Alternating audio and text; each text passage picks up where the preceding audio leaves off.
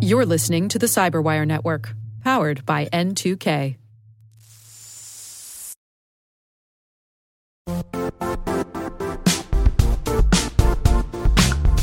Don't struggle to align your organization's cybersecurity with business risk. Get the only solution that goes beyond reacting to threats with vulnerability and risk monitoring.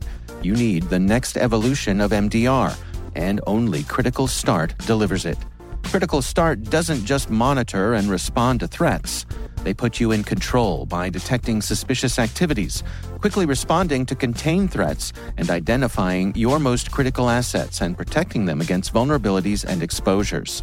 With continuous visibility, expert guidance, and measurable risk reduction, Critical Start has redefined what it means to manage cyber risk. Demonstrate provable security maturity to your leadership while positioning your program to achieve the greatest risk reduction per dollar spent. Stop fearing risk and start managing it with Critical Start. Visit criticalstart.com and request a demo today. That's criticalstart.com.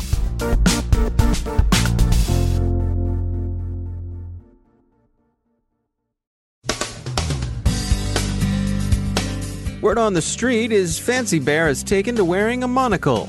A new Chinese cyber espionage campaign is identified. Intrusion Truth tracks APT-17 to Jinan and China's Ministry of State Security. Guildma malware is active in Brazil and may be spreading. BlueKeep is out in the wild and now available to pen testers. Facebook's Messenger Kids app has been behaving badly. And an update on the cryptowars with some dispatches from the American front.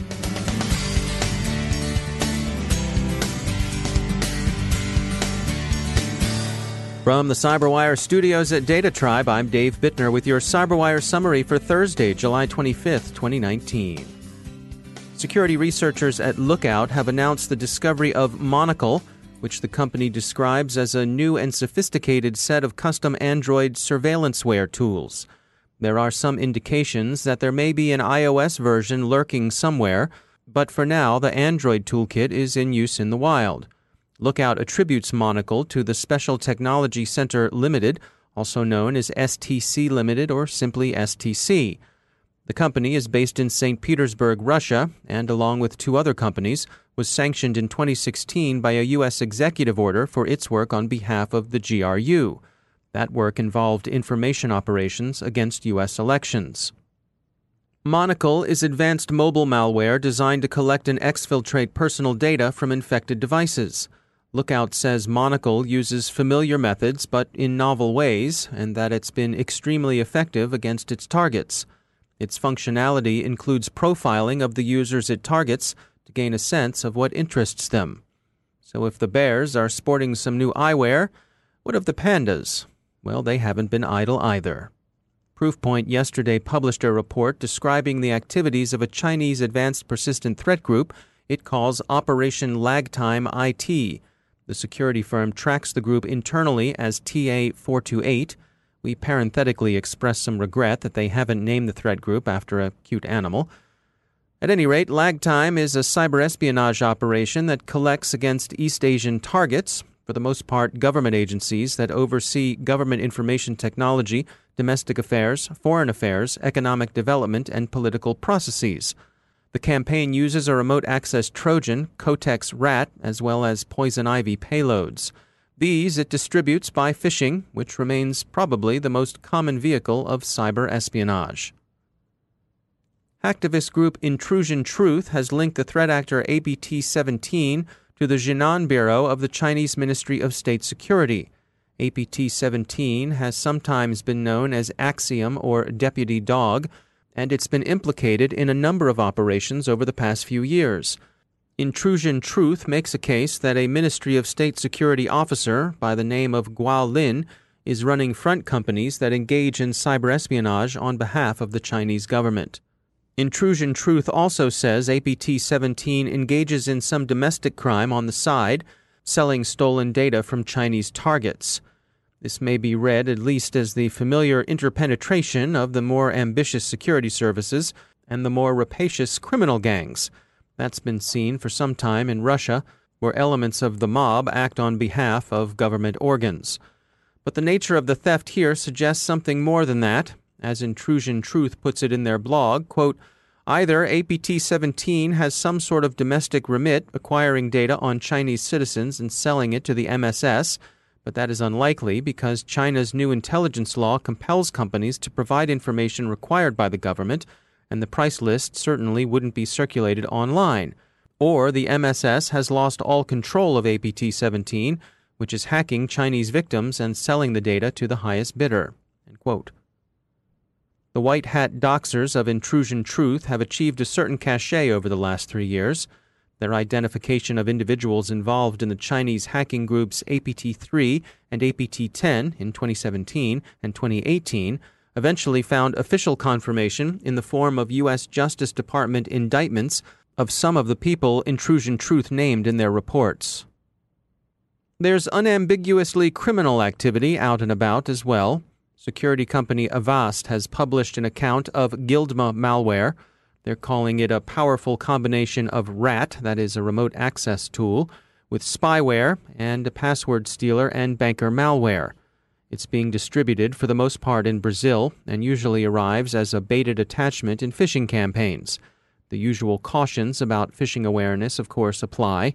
Guildma has been in use since 2015, and while Brazil remains its principal zone of action, the criminals behind it have also hit targets in Argentina, Chile, China, Ecuador, the European Union, Peru, and Uruguay. Integrating a threat intelligence program into your organization presents a specific set of challenges.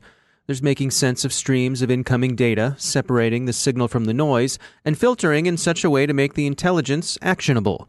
And while you're at it, you'll want to make sure the systems you put in place are scalable. Eric Murphy is VP of Security Research at SpyCloud. In general, it's kind of defining what your paradigm or what your methodology is. So the two general concepts are you a reactive organization or are you a proactive organization? In general, the standard operating procedures for CISOs these days, and this goes back, the last 20, 30 years, is to build what is perceived to be as a reactive org. So you build out a SOC, a security operations center, you staff it with analysts, and you kind of look for threats as it relates to your perimeter. The proactive approach is almost the opposite of that, where you kind of follow these data science practices, you have an ingest pipeline of some sort, and you're actively involved in, say, the criminal communities or trying to understand the trends as it relates to your vertical or your business. So those are kind of the fundamental differences. And is it right to say that it's not all one or the other, that many organizations they sort of dial in a mix between the two?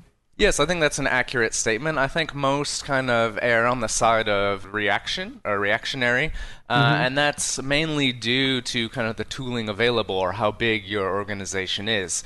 Keep in mind that this practice has been around for a very long time, so most of the enterprise or security software out there kind of focuses on that. And so what's your advice for folks who are out there trying to consider how they can integrate threat intelligence into their organization? How do they begin? I think it first starts with understanding what the threat landscape is. And a lot of times that's very easy to say, right? Like, let's do some basic threat modeling and understand what the threats are. But what I actually mean is there's a difference between a perceived threat and an actual threat. If you have a better understanding of, say, the criminal communities or the types of people that target your business, that's always a really good starting point. So it starts out with building kind of an intelligence function into your security organization. From a tech standpoint, it's first establishing how you're going to gain visibility, not only into your organization, but outside of your organization, and then instrumenting the proper security layers, right? So the application, network, host, human, that sort of thing. And then it's a matter of really finding the right kinds of talent that understand the criminal world, more or less. So it starts with building out the proper tech, staffing appropriately, and then building out your data pipelines. For example, you would build out a human intelligence team, HumInt. That team is responsible for managing human assets or developing assets in the field. These could be actors, these could be higher level criminals. It's the relationship part that informs kind of what trends or what's hot at any given time. That's one facet. The other facets include, or traditionally might be like signals intelligence, which today has kind of been adopted for the web.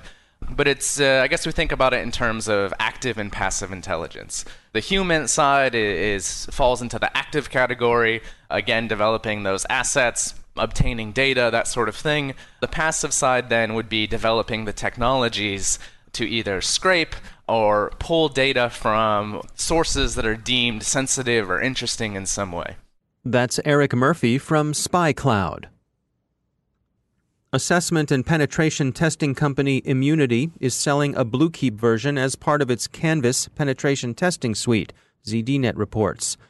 Let's be clear about this. Immunity isn't trading on the black market or selling crimeware to the mob. But the reason you incorporate an exploit into a penetration kit is because there's a greater than zero possibility that the hoods will be using it. Still, people in the security community are uneasy with this.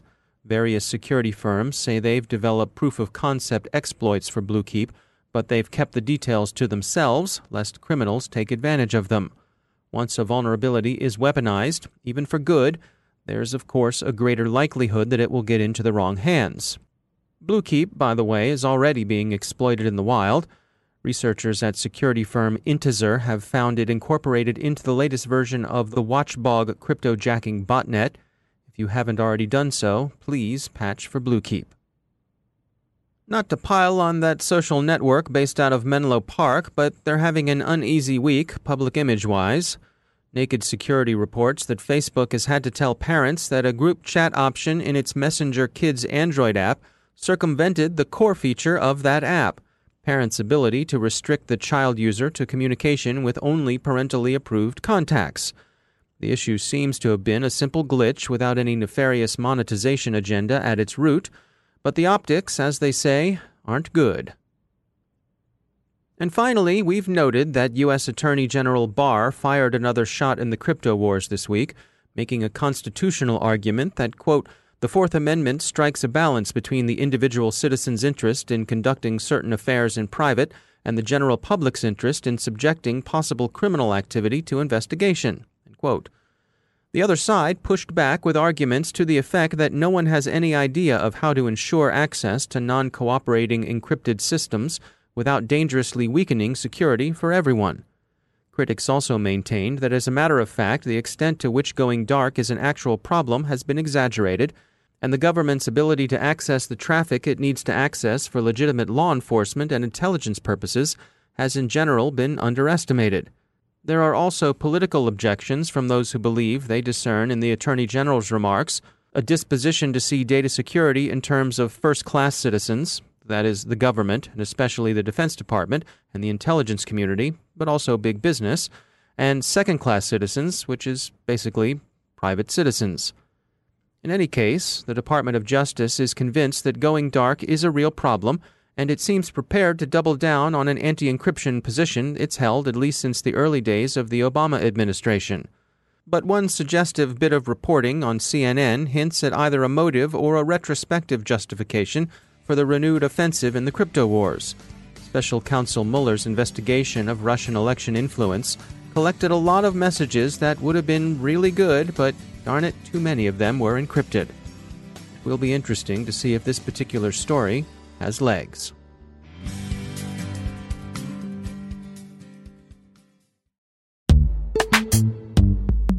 Every day, your IAM tech debt grows. Your multi-generational services struggle to work together. Building an identity fabric can fix this. It makes all your identity tooling stronger and allows you to connect any app to any service you want to use, with zero coding, zero maintenance, and zero app downtime. Strata's identity orchestration platform separates the identity logic from your applications, so you can optimize existing IAM tools and manage them in a single control plane. Now, every vendor, standard, and architecture work together. In short, building your identity fabric means you can secure your non-standard apps, keep your complex access policies, retire outdated IDPs, and modernize in record time. So build your fabric with Strata Identity and get rid of tech debt for good. Visit strata.io/cyberwire, share your identity priorities, and receive a pair of AirPods Pro. Offer valid for organizations over 5,000 employees. Connect today at strata.io/cyberwire.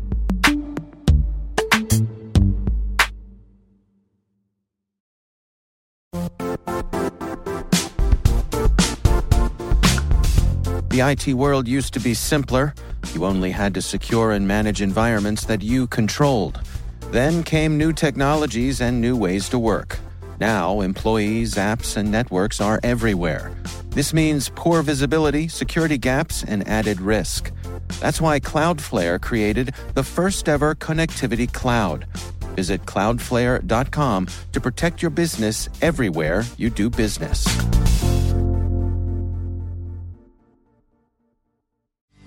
And I'm pleased to be joined once again by Michael Sechrist. He's Chief Technologist at Booz Allen Hamilton, and he leads their Managed Threat Services Intelligence team. Michael, it's always great to have you back.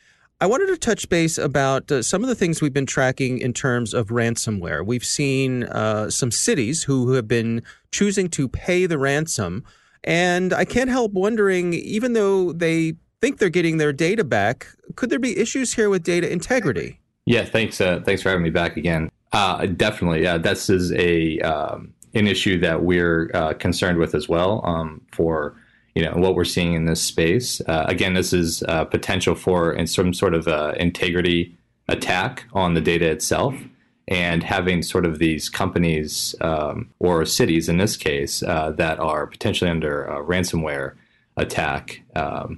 When they receive sort of the files back, how do they know that they're not being altered or that there's not some sort of backdoor being implemented into the data they're receiving?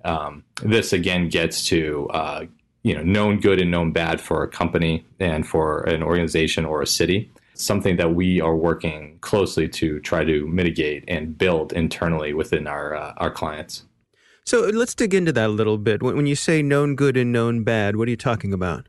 Building a process in place within a company structure that, or within an organization, like even a city government, that can associate and determine what something that they've produced is what they've produced, or is this something that's potentially been altered by a third party and in an unauthorized way.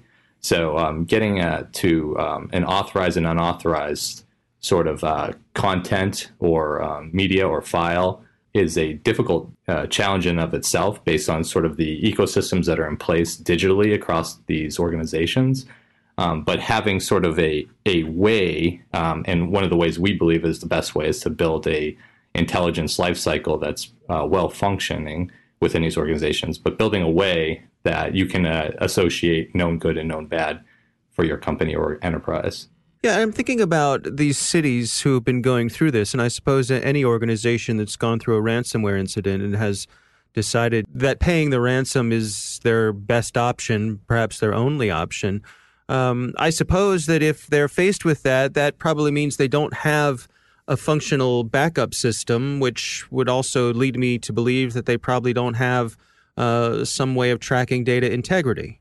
That's a potential for sure. Obviously, a lot of the ransomware problems that we're seeing are due to not having appropriate offline backups of critical data, and are forcing enterprises to kind of engage in a potential payment of a ransom. This is guidance that's been issued by the U.S. CERT for years, and from others that's definitely a critical component that's needed. But that's a very difficult thing for an enterprise or an organization to tackle in and of itself. What is your most critical data, and how are you going to build an offline capability to restore it in times of crisis? That's one. But then the other question we're asking here is, the data that is restored, how do we know that that is the data that we consider our data, or data that is good and data that is authorized on behalf of the enterprise? And that's a much more difficult question. It is reliant on the organization to know that information and to know what's potentially been altered. And that requires kind of almost a central repository of truth at these companies or these enterprises. And that's kind of what we're getting at. That's why the intelligence lifecycle is so important, because it really should be your own internal mechanism for deriving the truth of data in your enterprise. All right. Well, Michael Sechrist, thanks for joining us. Thank you.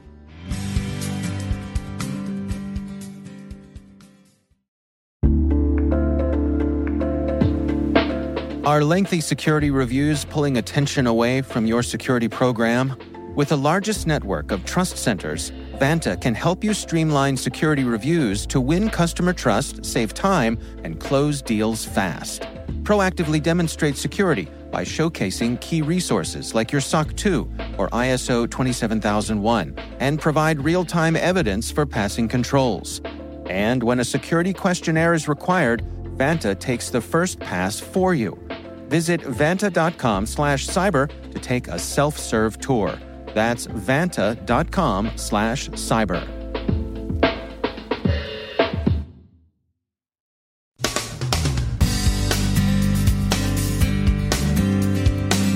And that's the Cyberwire. For links to all of today's stories, check out our daily briefing at thecyberwire.com. And for professionals and cybersecurity leaders who want to stay abreast of this rapidly evolving field, sign up for Cyberwire Pro. It'll save you time and keep you informed. Listen for us on your Alexa smart speaker, too. The Cyberwire podcast is proudly produced in Maryland out of the startup studios of Data Tribe, where they're co-building the next generation of cybersecurity teams and technologies. Our amazing Cyberwire team is Elliot Peltzman, Puru Prakash, Stefan Vaziri, Kelsey Bond, Tim Nodar, Joe Kerrigan, Carol Terrio, Ben Yellen, Nick Valecki, Gina Johnson, Bennett Moe, Chris Russell, John Petrick, Jennifer Iben, Rick Howard, Peter Kilpie, and I'm Dave Bittner. Thanks for listening. We'll see you back here tomorrow.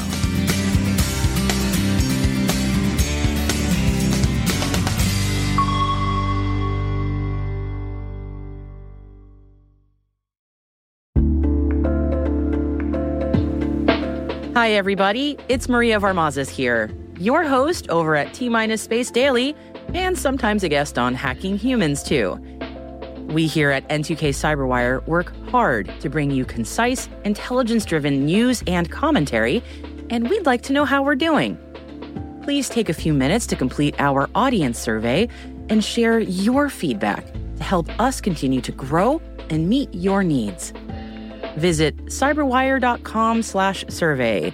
That's cyberwire.com/survey to get started. Thanks so much for your input as we reach for the stars. It means the universe to us.